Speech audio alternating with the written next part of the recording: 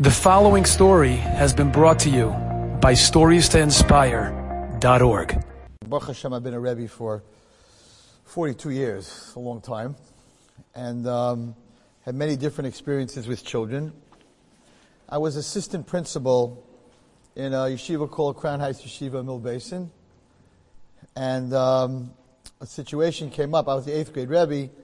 Situation came up with a boy that did something really pretty bad, and I have some teachers actually that shared those years with me. And the rule that we had made up is that to throw a child out of yeshiva, the principal of English and Hebrew, Rabbi Goldstein, Mrs. Rothberg, the assistant principal, and the teacher has to sign. In other words, it's like a bezin. Everyone has to agree that this child has to leave yeshiva, and if there's someone to defend the child, they should speak up.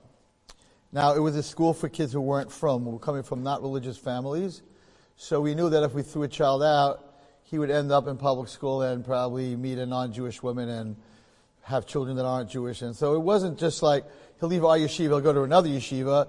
We were the last stop. If he doesn't go to our yeshiva, he's going to end up in public school. So it was a very, very big responsibility to let a child go.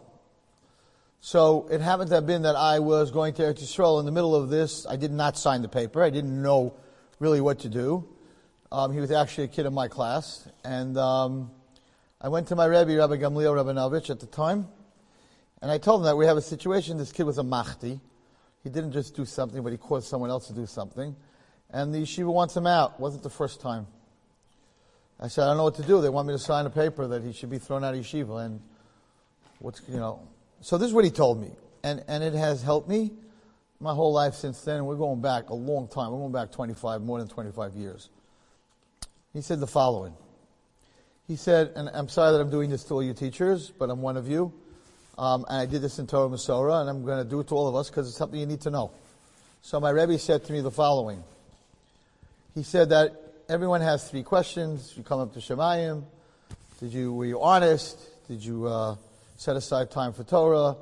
Did you want Mashiach? And women, did you keep your husband honest? Did you tell him to do things he shouldn't do? Did you help him go to learn? Did you push him to go to learn? And did you talk to your children about Mashiach? We all have that. Everybody gets those questions. Interesting. The first question they ask you, were you honest? So they ask, what do you mean? Isn't Talmud Torah K'neged Kulam? First question should be, did you learn Torah? So Rabbi Gamliel said, if you don't answer yes to the first question, they don't ask you the other 2. If you're not honest in business, then all your Torah and Mashiach doesn't mean anything. So the first question is, were you honest? He said to me the following. He said, a Rebbe, a Mora, teacher, gets a 4th question. Hashem asks, did you treat my children that were in your class, because Hashem is a partner, like they were your own children? If the answer is yes, you're good to go, and we make mistakes with our own children. He said, but if the answer is no, well, it's not my kid, it's someone else's kid. He said, they put you in the Tahoim, which is the lowest part of Gehenna, and you'll never get out. That's what he told me. I said, what? He said, that's right. In the Tahoim of Gehenna, 11 months, Kaddish not going to help you. So I said to him, so then why would anyone want to be a Rebbe or a Mora? They don't pay you.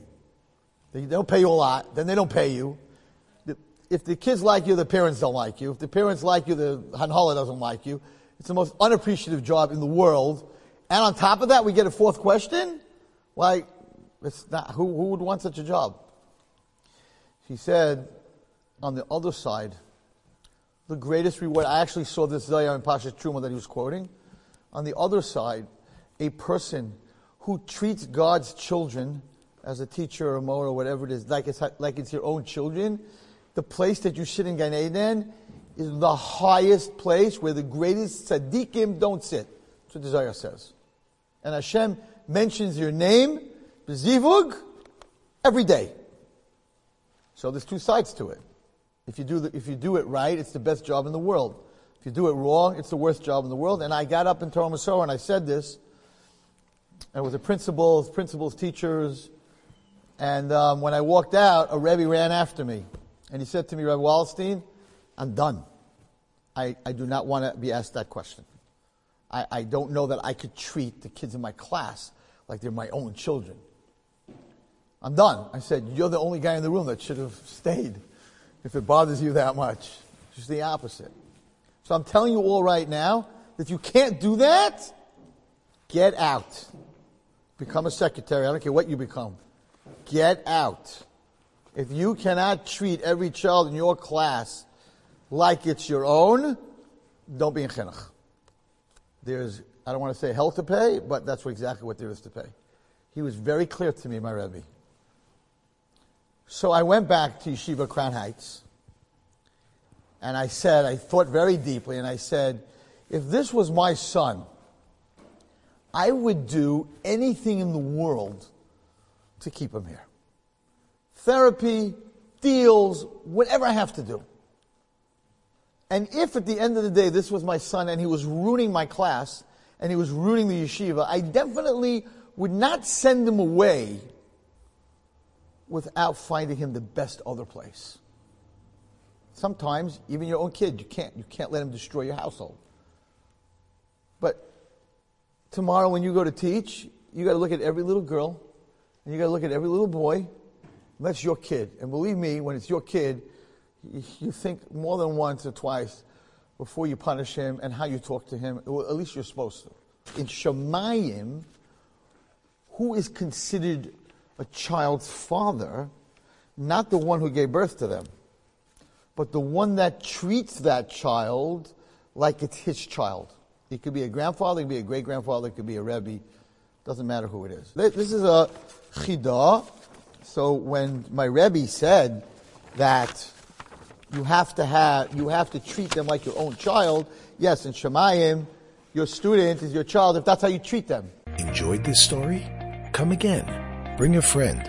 StoriesToInspire.org